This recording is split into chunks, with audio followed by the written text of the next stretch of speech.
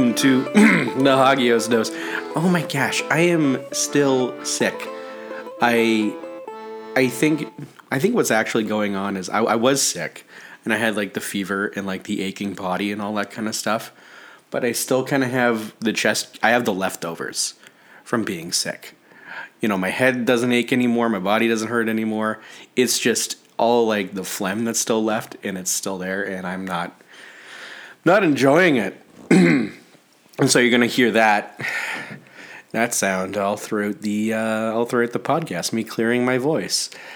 Turn the page when you hear. No, that's not fun.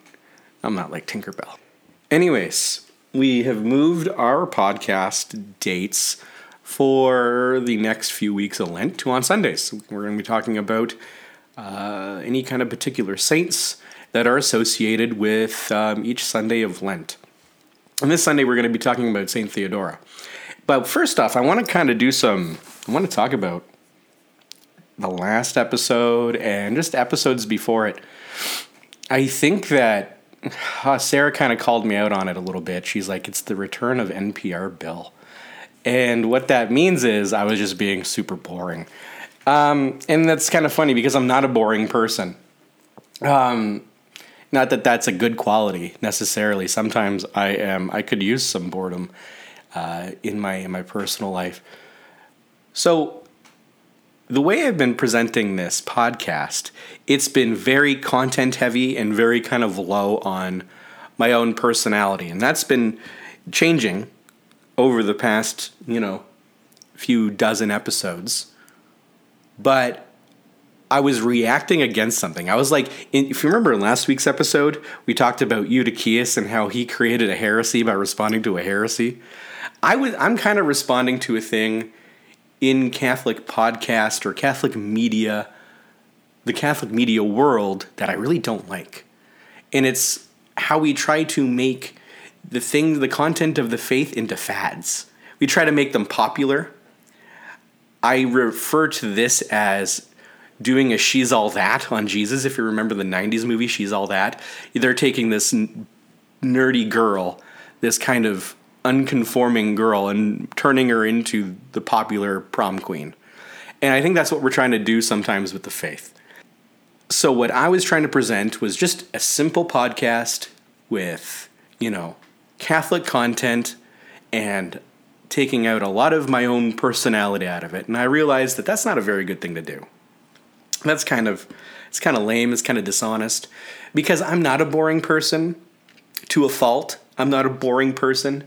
And so I think what I'm going to do is I'm going to approach this with maybe a little more sincerity and a little more vulnerability. Isn't that a great word? All you charismatic folks out there, vulnerability, than I had before. Anyways, how's your Lent been going? My Lent has been, it's very obvious that it's Lent. Let's just say that. Considering we're only a few days in, it's rather presumptuous of me to say, but we start talking about certain things in the Divine Liturgy a few weeks ahead of time that prepare us for Lent, prepare us, for the journey. And it feels like Lent starts then, and Lent is so much longer than what it is. I think it all started for me with the Sunday of the Last Judgment. Meditating on that image of that icon. If you ever seen it, if you can Google it right now, Google image of the icon of the Last Judgment, and our tropars kind of conform with it. It talks about this big river of fire before the judgment seat of God, and it's like I was just picturing myself there. I was picturing myself before being placed in that icon, because there's no reason to think that we're not going to see anything except for that. Might even be, more humbling than that. And it put a lot of things into perspective. So you're like, well, I was like, harvesting all of these little different things in that liturgy that day. There was the tropars, there was the icon of the Last Judgment, and we even had a really great homily, and it all kind of stuck with me since then and carried with me, and just meditating on that image, hearing those words. And it's kind of like you get this bird's eye view of your own nonsense, your own silliness. And you realize that when you're in front of the judgment seat of God, are you going to want all these little frivolous things hanging over your head? The answer is likely no. And so I think it's one of those things that kind of inspired what I began with, that I need to take my pride down a notch and focus on being more vulnerable and more humble. Anyways, that's my diatribe. Let's begin with today's episode. So this Sunday of Lent is the Sunday of Orthodoxy. Now, why is it the Sunday of Orthodoxy? We are commemorating today the end of the iconoclastic controversy. The iconoclastic controversy was a period of history in the Byzantine Empire where icons, the veneration of icons, what we're known for in the East, was prohibited by the church and the state. And there are different bad actors throughout that, I think it's like 150 years on and off. It ends in the middle of the 9th century.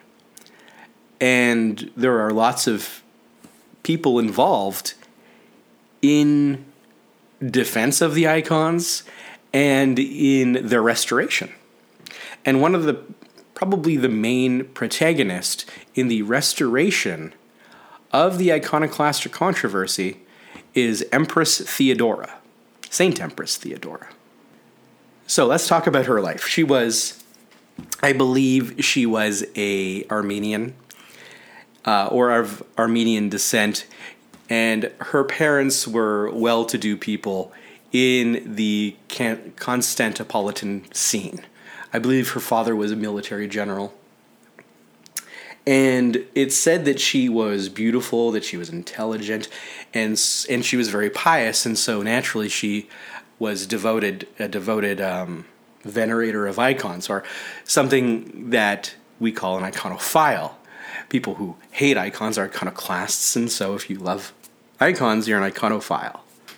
And in this story, it's kind of interesting how she even comes into the story, and this is something that I'm going to quote, and then I'm going to bring back later on. So the emperor at the time was Emperor Theophilus. And Emperor Theophilus was an iconoclast. His policy was against the icons, and he had people tortured and killed and exiled for their stance for iconographic veneration. However, what you'll see is there's all these different characters within the Byzantine hierarchy who secretly were iconophiles. And in any little way, they would use their influence to help out those who were in the streets in defense of icons. The people that we consider confessors of the faith or martyrs, they were trying to help them out in little secret ways. And we're going to see how that works. One of the iconophiles that were incognito, if you will, was the emperor's mother, Euphrosyna. And it came to a time where Theophilus, the emperor, her son, needed a wife. And so in the narrative of this story, it's Euphrosyna who goes out and she collects all these women throughout the empire. And so now I'm going to read this little short story of how Emperor Theophilus chooses Empress Theodora. Having sent out into all the themes, Euphrosyna summoned beautiful girls so that her son, Theophilus, might marry. Escorting them into the palace to the triclinium called the Pearl, she gave Theophilus a golden apple and said, "Give this to whichever one you like." Among the girls of noble birth was an extremely beautiful girl named Cassia. Seeing her and admiring her greatly for her beauty, Theophilus said, "Yet through a woman evils came to man." She, though modestly, replied, "But through a woman better things began." He, wounded in his heart by her reply, passed her by and gave the apple to Theodora, a Paphlagonian girl. So the first thing that sticks out to me is, oh my goodness, how just fragile and affected Theophilus is for hearing the response from this girl Cassia. Like, what kind of a little mamby-pamby person do you have to be that someone answers rightly that, through the Virgin Mary, better things came. And then he took offense to that. Second, I'd like to point out that there are two people here who are iconophiles. Well, three people. There's Euphrosyne, the mother. There's Cassia. Cassia is actually, what I found out, is actually a great saint. She becomes an amazing saint who was a hymnographer and a poet. And we venerate her sometime in September. And I didn't get too much into researching her life because I was doing other things for this episode. But she seems to be a really interesting individual. And I guess what happens is he passes her over because he's so offended by her response. The little twerp, Theophilus. And then he chooses Theodora. And it makes you wonder, was Euphrosyne, his mother, cherry-picking all these iconophile girls throughout the empire to place them as empress? Because as we see, the two other girls that we see here, they're clearly iconophiles.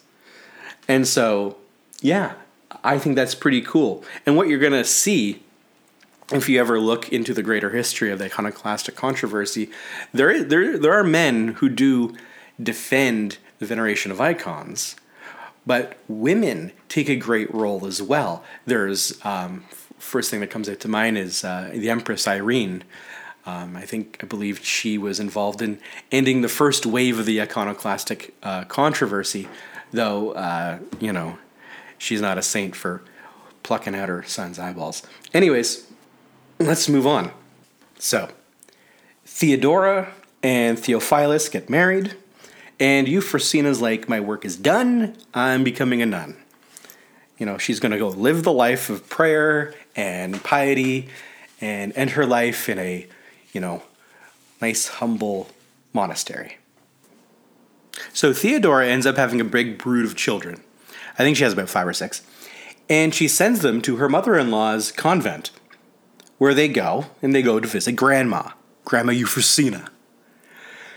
And when they go, Grandmother Euphrosyne, she takes out this little box.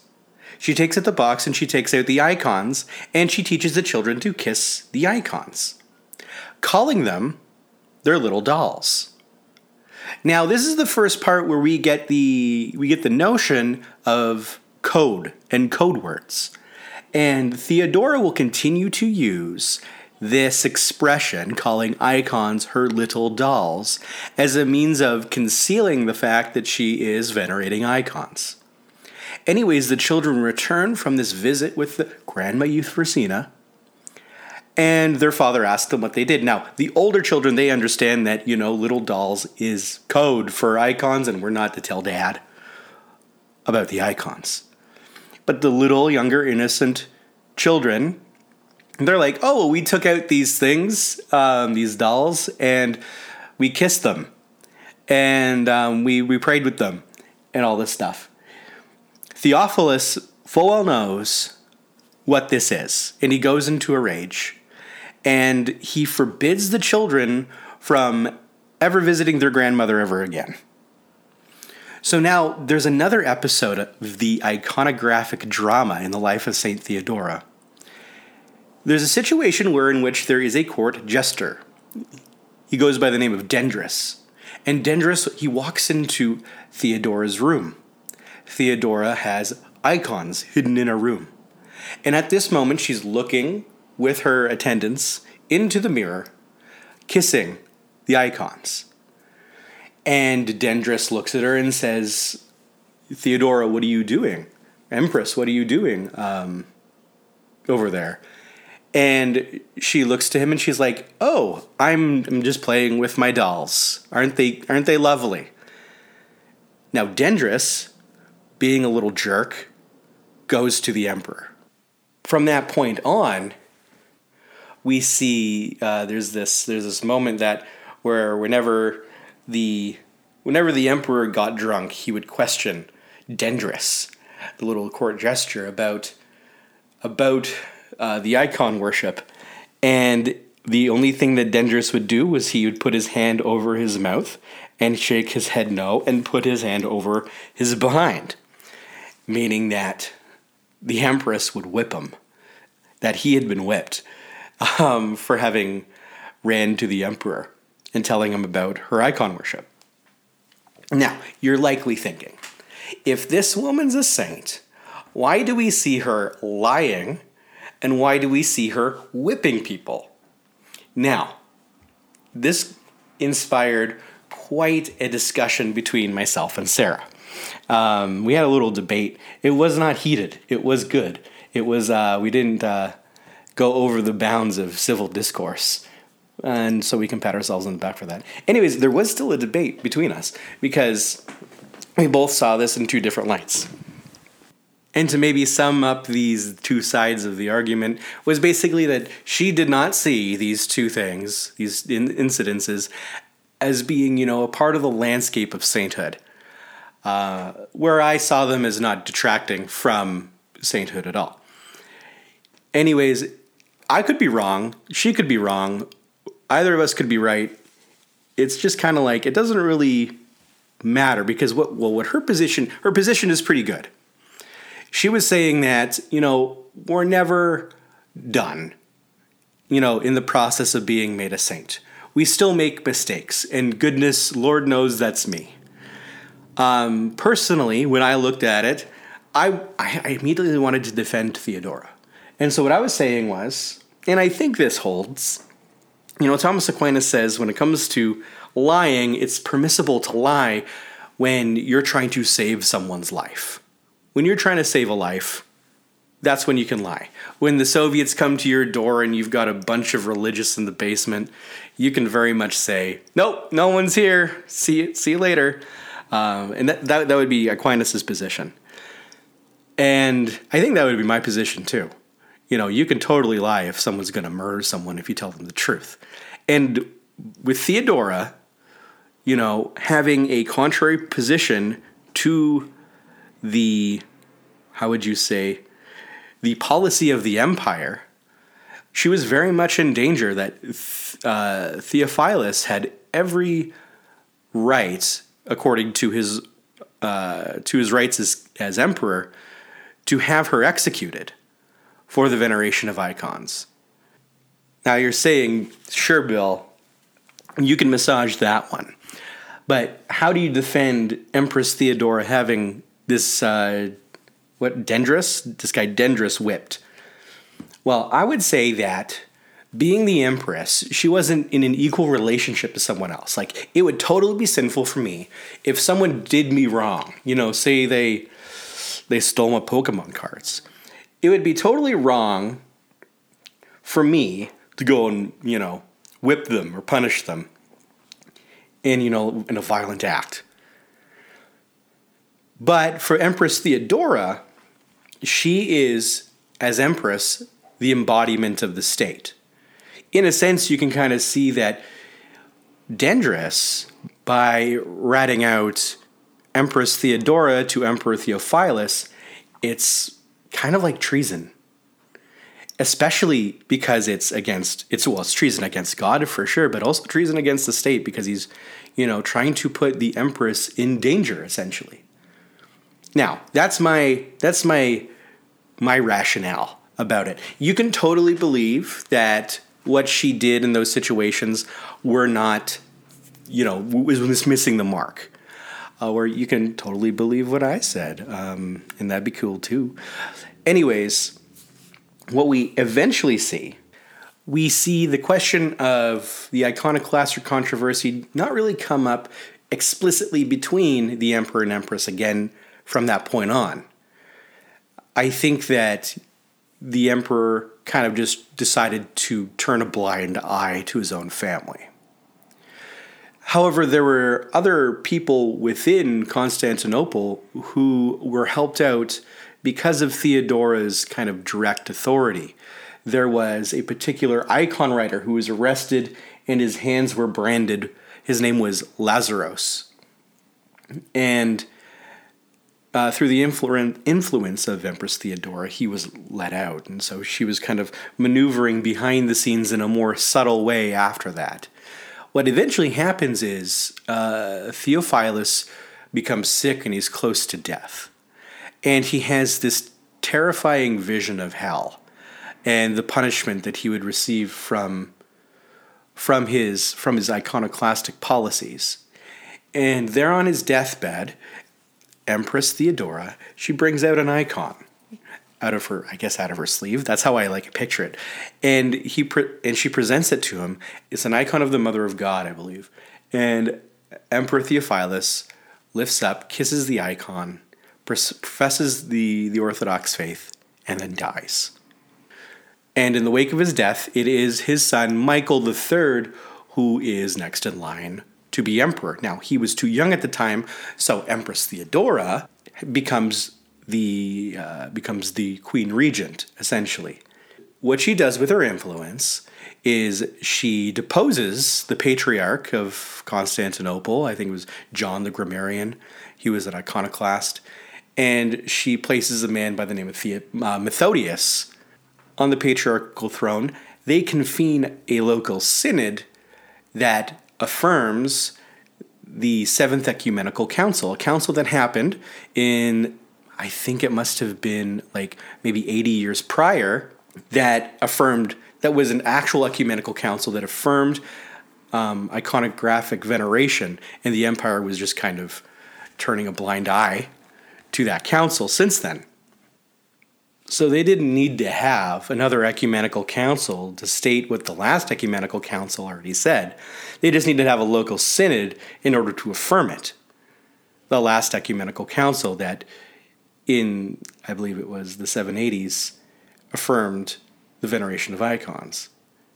And now with this local synod being accomplished by St. Theodora and by the Patriarch of Constantinople, on March the 11th, 843, it was the first weekend, the first Sunday of Great Lent, and on this day, they had a procession of icons. So this is where our tradition comes from, because typically at Divine Liturgy, at the beginning of the Divine Liturgy, we have a little procession of icons still, and continues from this day. Now, in terms of her life, after her son, Michael III, became of age and was prepared to be the emperor on his own, she retired from imperial life and became a nun. And she spent out the rest of her days in prayer and in fasting and in the manuscript writing. We still have a copy of the Gospels that was written by St. Theodora. After her death, it was found that she was incorrupt, and her relics are currently in a village called Kirkira in Greece, where every year, for the procession of the icons at the first Sunday of Great Lent, they carry her relics with the icons into the church. That's pretty cool. So what I would like to do next is I want to talk to Sarah, because Sarah has been involved in learning to make icons over the past few years. She has since then made, I think, 4 icons. She's on her 5th right now. And she always has these really cool anecdotes over the past few years, things that she's learned and the techniques and just different experiences. And so I want to have an experience-based conversation about what it's like to write icons. The wonders of cough drops. All right, let's put this one out. I wonder if I should have one right now. I'm just spitting this one out. You want it? Okay, no. So, first things first, though. Okay. Theophilus.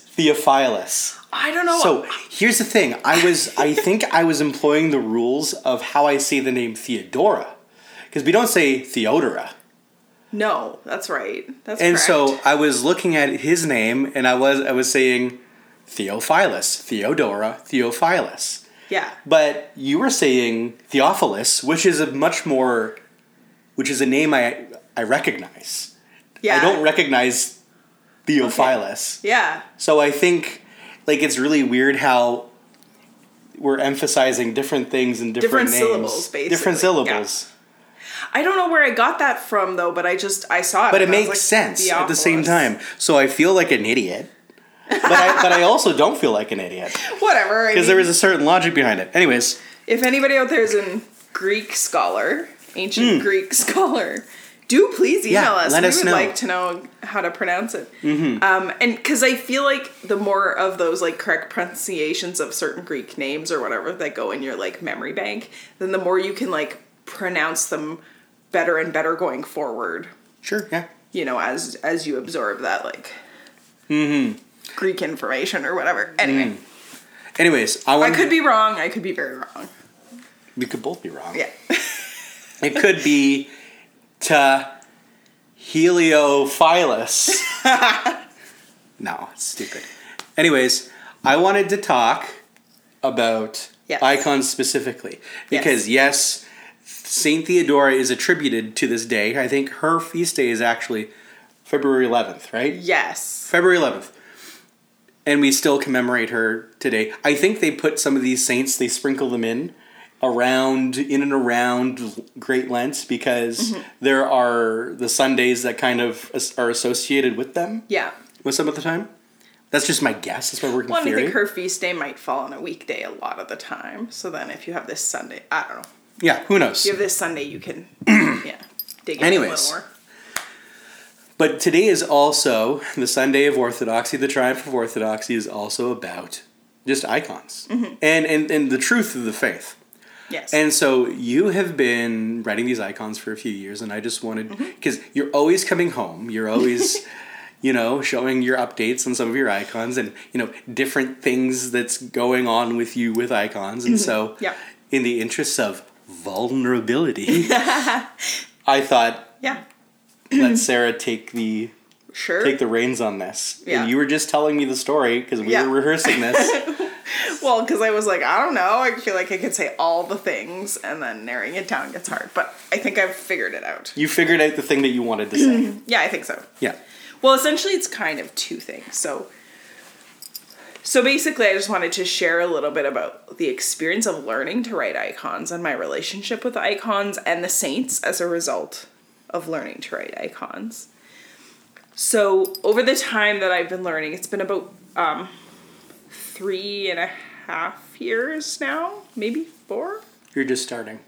Yeah, I'm just getting started. I'm a baby iconographer. But I have a really amazing set of teachers, and I feel like the one in particularly just has a lot of context and just real spiritual depth in how she teaches. And then I've done some reading on my own. Anyway, so what I find is as I'm getting into iconography as like a consistent part of my prayer life, spiritual life, my interior life, there's actually kind of like 2 layers that start to happen. So one of them is that like whatever you're doing practically in the icon, like literally whatever the work is, every stage in writing an icon has a deep spiritual significance, a thing you're supposed to be meditating on. But then there's also like whatever it interacts with that's going on for you spiritually as well.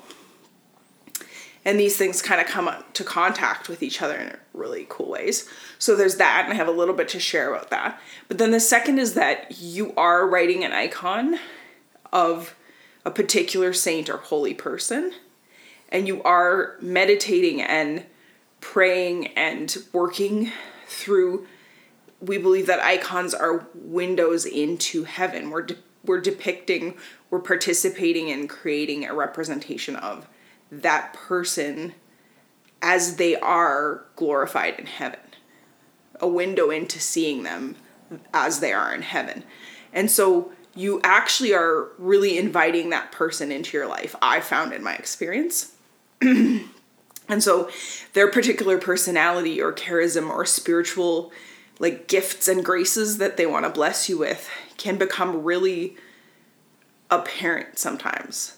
Sometimes not until later, but so there's 2 layers, right? Like what you're doing brings stuff up spiritually, and literally like with the paintbrush, what's going on this week. And then second of all, like who are you inviting into your life for that time? So an example of my experience with the practical work and the meditation of what you're doing bring up. So every stage in an icon, in writing an icon, has something that you're meditating on. So the example that I thought I'd share is when we're doing something which is called the Rosgrish. So at this point in an icon, your board's been prepared, whether you've done it yourself or had someone do it for you, depends. And you've put the drawing onto the board, and you've put the clay on the halo, and you've gilded the halo. And so now you're at the point where you're beginning to work with the egg tempera paint. And so our paints are all made from egg with a bit of like vinegar or wine and water. And then we mix in and grind in like powdered pigments. And a lot of them are minerals or plant, like powdered, like indigo is one that's made from a plant. And you mix them in, and you're using sometimes multiple pigments to get a certain color. And then you're starting to use that mix on your board. And so in the Rosgrish stage is when you kind of have like your line drawing of your saint or your angel on the board, and you're filling in the spaces. But the technique is very different from painting. So what you're doing is you have a good amount of water in your egg and ground pigment mix, in your egg tempera mix, and you are kind of creating a little puddle. So like if we're doing the face and the hair, the base color, it's kind of like an underpainting in painting. And the base color is kind of the color you start with. From this point forward, we're actually working from dark to light, which is totally a spiritual thing, as well as literally how you're working with your paint. Like the actual colors are dark colors turning to light. Yeah, so we're starting with like a darker base color, and then we're adding highlights on top. And it's mirroring like creation. And so the whole thing is mirroring creation. It's also mirroring the process that you're meant to be going through as the iconographer, and you're kind of bringing out a clearer picture of this saint as you move forward. And so we're meditating on how God brings us from dark to light. We're meditating on a bunch of things. But in order to get this Rosgrish base layer, there's a certain technique where you're actually kind of just creating a puddle. I've read one place where it's called Le Petit Lac, so the little lake. You're kind of using the surface tension to just fill that space with like a puddle of that color, and then you let it dry and it kind of settles down. So if you're doing it properly, you actually aren't creating brush strokes or like putting the paint where you want it to be. You're letting it kind of puddle. And so all of those little ground powdered pigments, my teacher always says, like, if you do it properly, you're kind of letting them fall where they will. And so you'll have this cool effect where sometimes a little patch is like redder rather than blue in the purple, say, or a little patch has a little more all of a sudden, but it creates this really cool mottled effect. But what we're supposed to be meditating on in the theocosm, the universe, the creation, at this point is actually chaos. So we're starting with chaos and we're moving towards earthly material order and then heavenly order and things above and beyond us towards the end. And so if people are doing this right, you see people in class, like, it's funny because you have new people come in and you see them go through the stages you've been through. And it's like a real struggle, especially if you've painted before, because it's so different than the technique you use a paintbrush for otherwise. But there's also a process of needing to let go of control of where the color lands and like how it lands and how it looks and where your brush puts it. And it's more like just placing it there and like accepting what happens. And so it's really beautiful every time I get to that stage in an icon, because I'm always meditating on like, what in my life am I trying to just like claw control back for? And God's trying to sometimes do something that's really beautiful. And if you do it right in the icon, in the paint, it's so beautiful. And it creates this really dynamic base that brings life to your icon as you proceed. The other part of this is that your base colors are often completely counterintuitive to what you think that part of the garment or the face or whatever is, like what color it's supposed to be at the end. For example, our flesh is always a color called Sankyr, which is like a dark kind of olivey green. And the first time you write an icon, and at least in the technique my teacher teaches, she mixes you up your color and says, okay, this goes on anywhere where there would be flesh or hair. You're thinking about the color, the flesh color you want to end up with, and people are always like, wait, what? And what color is she giving it? Green. Like an army green. Yeah. And you're like, how? Like, how though? And she always goes, just you'll see, and I think sometimes she has a lot of fun with it, but it requires a certain kind of almost blind trust out of you, especially as the new student who's never seen it unfold. But like, no matter what, every time it's always a little bit like, okay, it's always so weird how this works. But then because there's so many layers that go on top and so many things going on by the end of the icon, you get this beautiful, deep, rich life to like a face or a hand. And there's like this underneath color, and there's an interaction between that and the other things. I just thought, if I were to claw at my face right now and to rip off my... Would there be olive green? Would there be olive green underneath it? But it's also like maybe. We're earthly, right? We're earthly creatures. We are made from the earth, literally in Genesis. Like Adam was created from the earth. And that comes into play with the clay of it, which is a different stage, but it's reminding us of our of our earthly nature. Mm-hmm. And so, so that's, I feel like that was kind of a long explanation, but no, that was that's how the microcosm of like sometimes how you're literally working. And there's a lot of things, like a lot of it takes patience. We're supposed to contemplate and pray as much as we work. So the amount of time you're working on an icon that is actually brush to icon should be,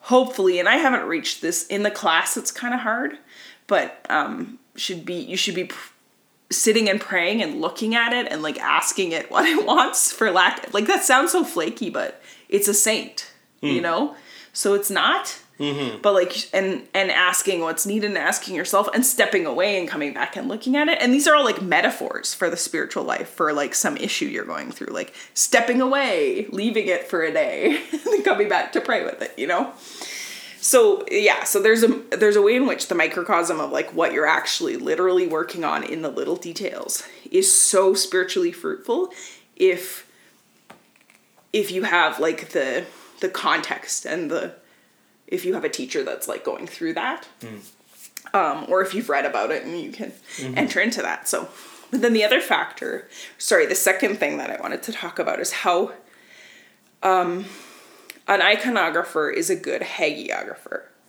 And the word hagios means holy. So not only is it like the study of saints, but a study of holiness. And when you're writing an icon, I did not realize this for my first couple icons, but in a very unique way, you are inviting a certain person into your spiritual life in a really profound and intense kind of way. In my experience, intense, I guess maybe not everybody, but it's kind of like praying a novena, but it's like so much longer and there's more time to go deep. So I had an experience where, we always start with the guardian angel in our class, and I had finished mine, and I kind of had decided that I was going to practice obedience and let my instructor just like completely choose for me, and I'm not sure that I would have had the option yet because I was so new anyway, but she chose Saint Michael the Archangel for my second icon since I had already done an angel, so there were certain things that I kind of had under my belt. And what ended up happening was really interesting is that I started that icon on the Feast of the Synaxis of the Archangels. So essentially St. Michael's feast day. And so I kind of had this sense that he was presenting himself in a particular way into my life.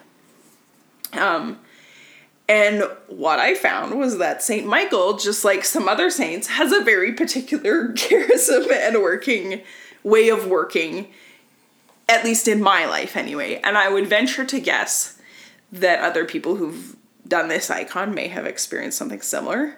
If that's you and you have a story about it, I would love to hear.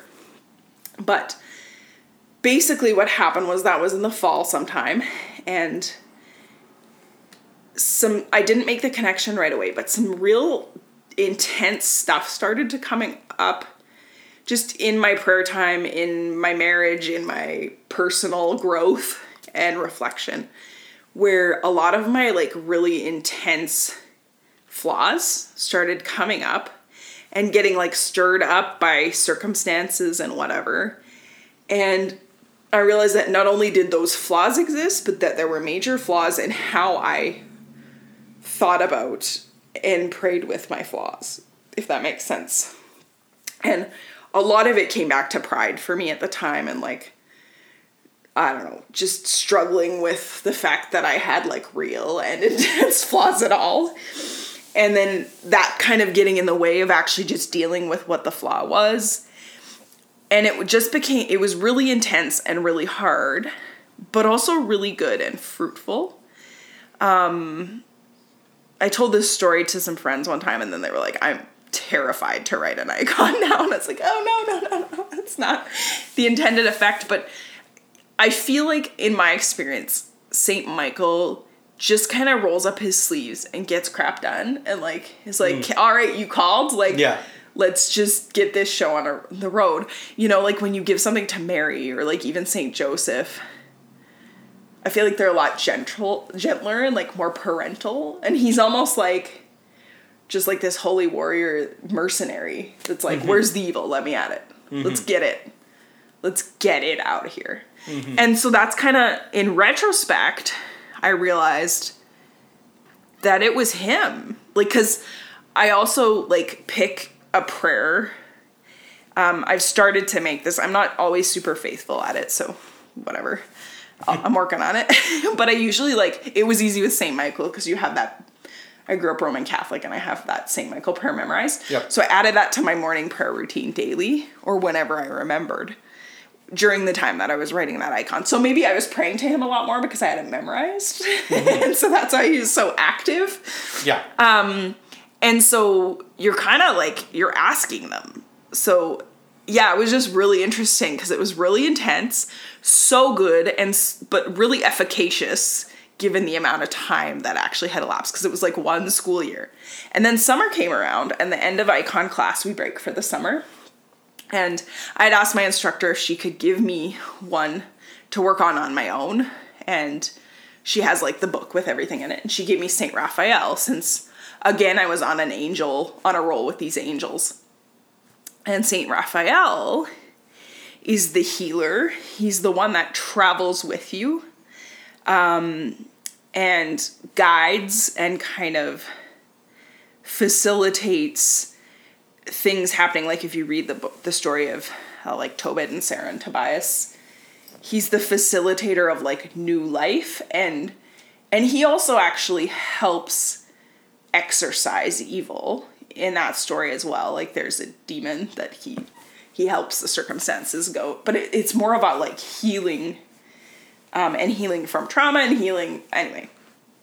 So it was really interesting because when I kind of put St. Michael down for a bit, like I let him have summer break or whatever because of class, I wanted to pick something different up. And so I started St. Raphael, and it was interesting because things just completely like mellowed down for a bit. And not in the sense that stuff wasn't happening, but it was almost like everything got stirred up.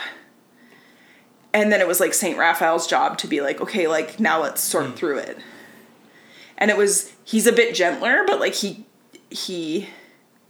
not afraid to make you look at hard stuff too. In my in my experience. It sounds like he has like a meditative quality. Yeah, and it was like a more quieter. Not that St. Michael was loud per se, but like it was just like almost like a tornado. But I don't want to keep saying these things that sound negative because it's like awe-inspiring what he's done. You could say that it's very clear. Yeah, and decisive. Yeah. And like there's no turning back or something. It's like, you called me, I'm here, we're doing it. Yeah. Like, interesting. take a big breath, you know? You'll get through it. It will be good. It'll be amazing at the other end. But like, let's go, Nice. you know?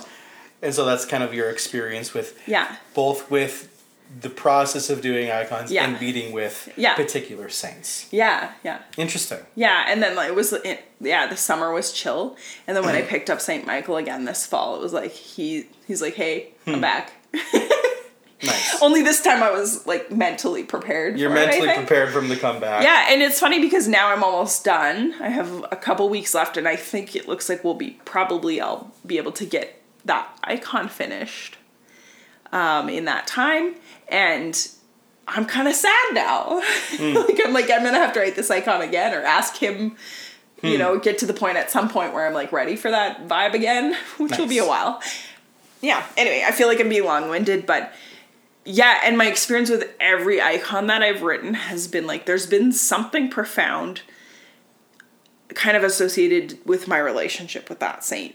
So, I don't know if that's everyone's experience, but I've been graced in my walk with iconography thus far. So I mean, yeah, definitely be forewarned. Like, I wouldn't take St. Michael lightly. I wouldn't probably have anyway, but now I have like more awe for him.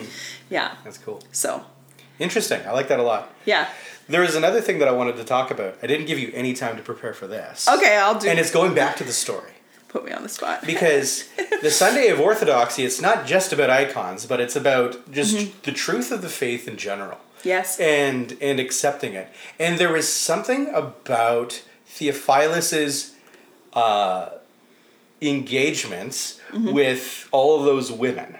Yes. In when he approached Cassia, that to me shows us the psychology of when we reject what is true and beautiful. Okay. Because I think that you see, you have this person who's discerning who he wants to be with. Yeah. And he comes to someone who is what he considers the most beautiful woman in the room, was this woman Cassia. And she presents him not just something that is beautiful, but something that is true. And she corrects him and says that the Virgin Mary brought something greater than Eve did. And then what happens? What does it say for him? It says that he was wounded in the heart. I know. I think a lot of the time when we shirk from the things of tradition, the things of truth, it's not because we have a really great argument against it. It's because of something inside. Yeah. Or some wound that we have from something previous, I think. And so I've heard a lot of talk just in my past about how we shouldn't offend people with the faith. Yeah. You know, be sure you don't present things this way and all that. And it always kind of trying to appeal to the wider world so that they're not wounded in the heart by us. But really, and I'll get your take on this as well. For me, I think Cassia just presents someone who undermines that thesis altogether. That no, we just humbly, it said that she did it humbly, presents the faith to him. Yeah. The truth of the faith.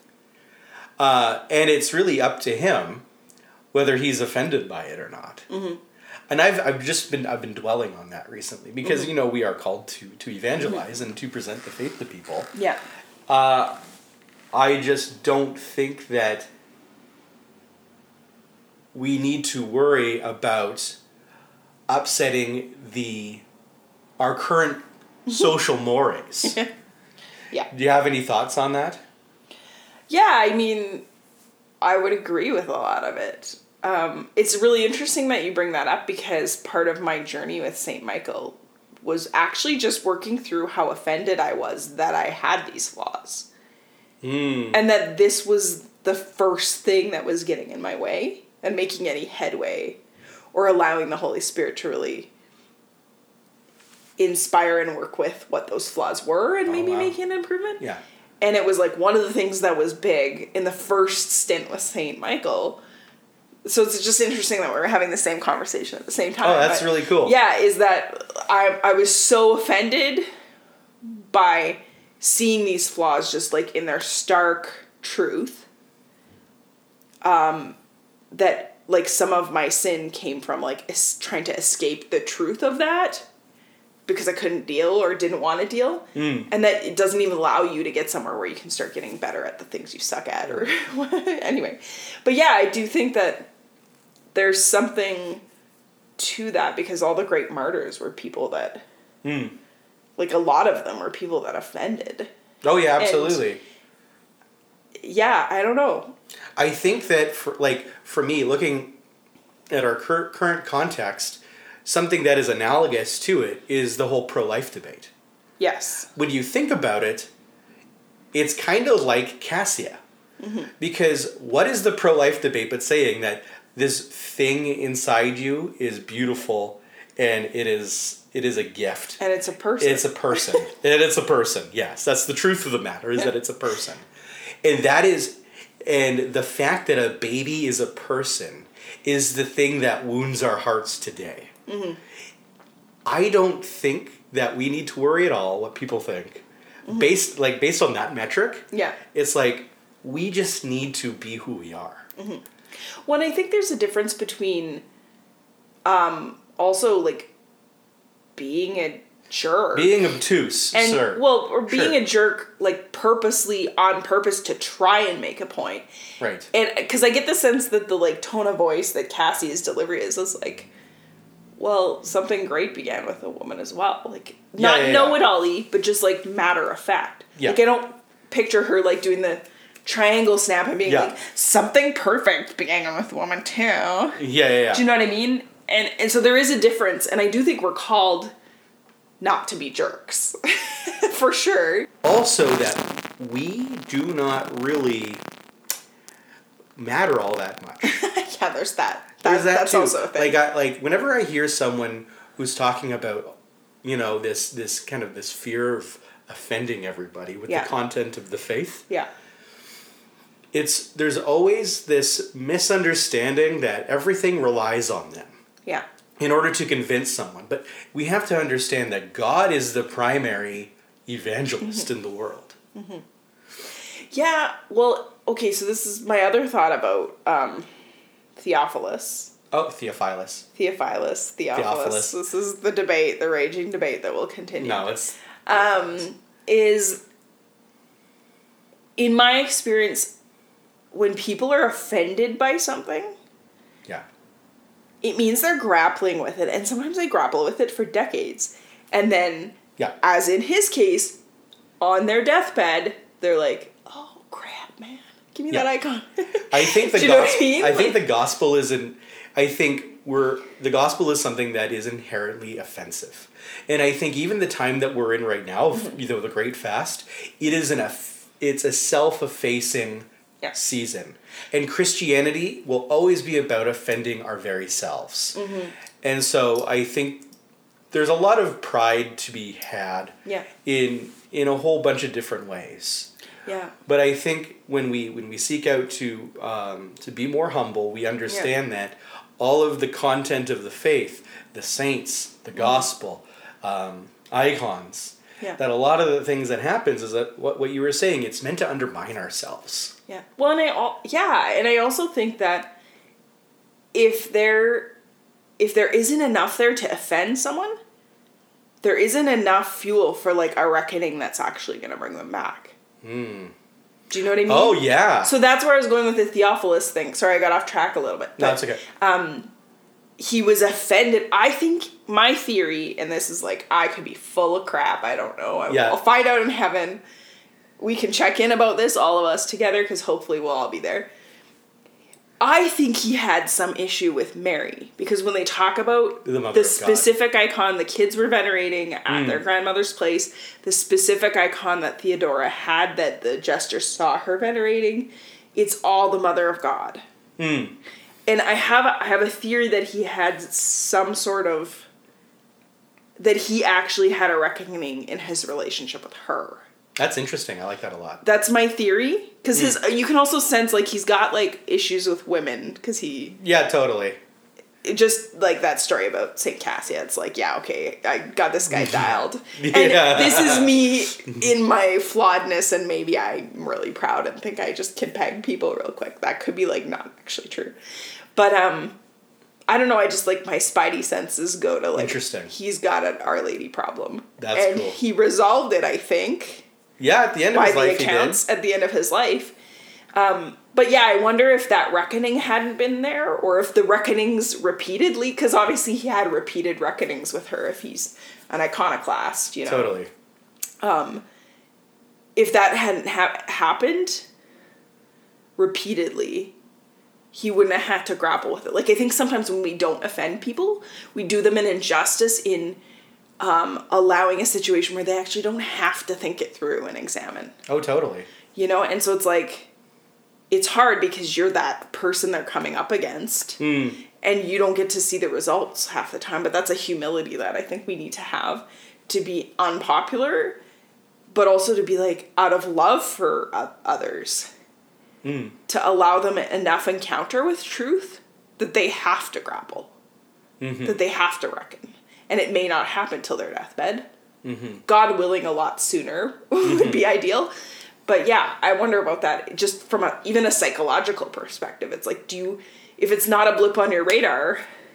That's a great place to end. Yeah. Anyway. I think that's Well, that's the point. That's Yeah. the point that we need to end at. So consider it a service to your brothers and sisters. Totally. You never know what's going to happen. You don't know someone's... I say all this not being very good at being Oh, yeah. offensive. You're being hearing a it from people- the worst. The worst people pleaser of all time. Both of us. Yeah. No, Well, I'm not I don't a know. people No, pleaser. you're not. No, but the worst type of people. Yeah. Anyway, those are our thoughts. Have a reverent Lent, Blessed Lent. pious Lent. Yes.